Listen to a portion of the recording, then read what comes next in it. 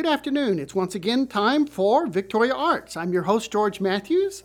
Today I have a special guest, Michael Tier, Executive Director, Theater Victoria. Good afternoon, Michael. Hello, good afternoon. Michael, this is the first time we've actually been in the same room at the same times for about 3 months. That's right, I know. We've done a couple of over the phone, but Yeah, that's right. but I get to actually see your face today. Amen. The theater is alive and kicking, even though everything else is tearing away at the theater.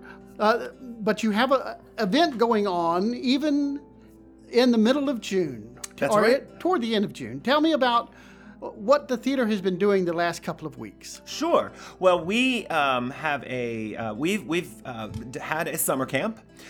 We were able to, when the governor came in and allowed camps to open under his guidelines, we definitely knew that we wanted to do something this summer and but try to maintain and keep the kids safe, but allow them to do something. And so we modified our camp quite a bit, actually made it a little bit smaller, and we've the kids have been really great these past 2 weeks, doing what they need to do to keep themselves safe, socially distanced, and wearing their masks and sanitizing and doing all the things that has made a pretty successful camp these past 2 weeks, maybe even a better camp at that.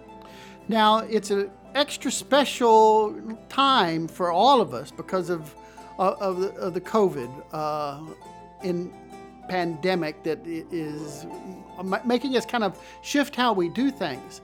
But the kids are still learning to act, to sing, to dance. That's right.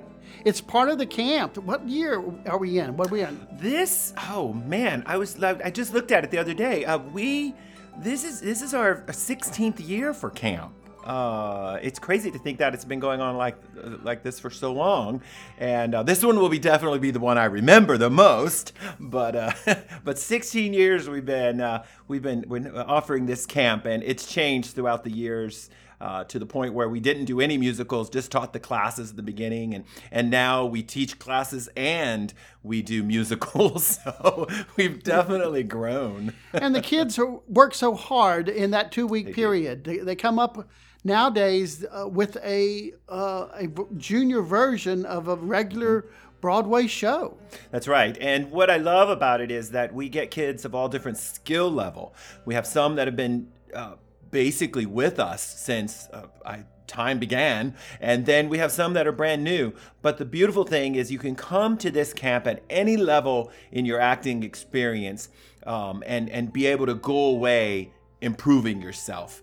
Even if you're not trying to be the next, big major Broadway star, the skills that these kids are building are going to take them into their lives every day to be able to talk in front of groups and to team build and to do all those skills that employers are looking for from a good employee. So it's not just the musical that is kind of maybe the frill at the end, but it's those 2 weeks worth of learning about yourself and about your own abilities and about the abilities of your friends. That's right. And this year, all done in masks. And all done in masks.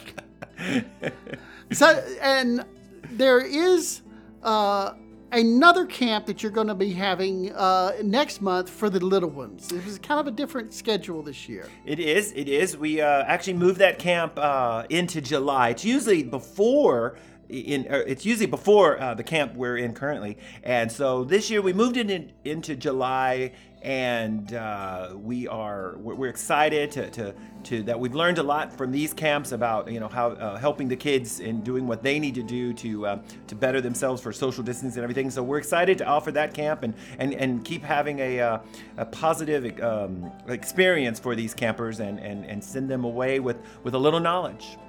It's such a wonderful opportunity for all these students, and some of these students are not just from the Victoria area. That's right. You have some students from the areas around here. Yes. That's correct. We've been very blessed in that the campers come visit Grandma, or this year not so many came to visit Grandmother actually, but we did get some from Cuero, and we get kids from Inez and Vanderbilt, and so we're so blessed to get all these kids, and that want to keep live theater around and further their skills and grow as a person. So it is a good opportunity for the kids, but people could, if they wanted to, donate to the theater to kind of keep this kind of productions going on. That's right. You know, most of our sales, or most of our income, comes from ticket sales, and currently we are having to do limited ticket sales to be able to go by the mandates of social distancing within our audience. And so, whereas we used to be able to sell 476 seats, we're down to about 120 by the time it's all said and done. So currently, it's so important right now to be able to help not just only our organization, but I'll give a plea for all of my fellow nonprofit fine arts sisters and brothers out there. But it's so important right now because we're all struggling. But whenever you take your source of income and divide it in 2/3 and only get 1/3 of it left, it's really hard to maintain those bills and maintain that level of excellence that we're all used to. So we definitely need your help and in donations and everything like that to be able to keep doing some of the programming and helping these kids and our adults and everything throughout the year. So it sounds like the theater is struggling on like everyone else. That's right. It feels like we put just enough gas in the car to get to the next spot. Thank you so much for visiting with us, Michael. Y'all have a good show, I guess. Thank you.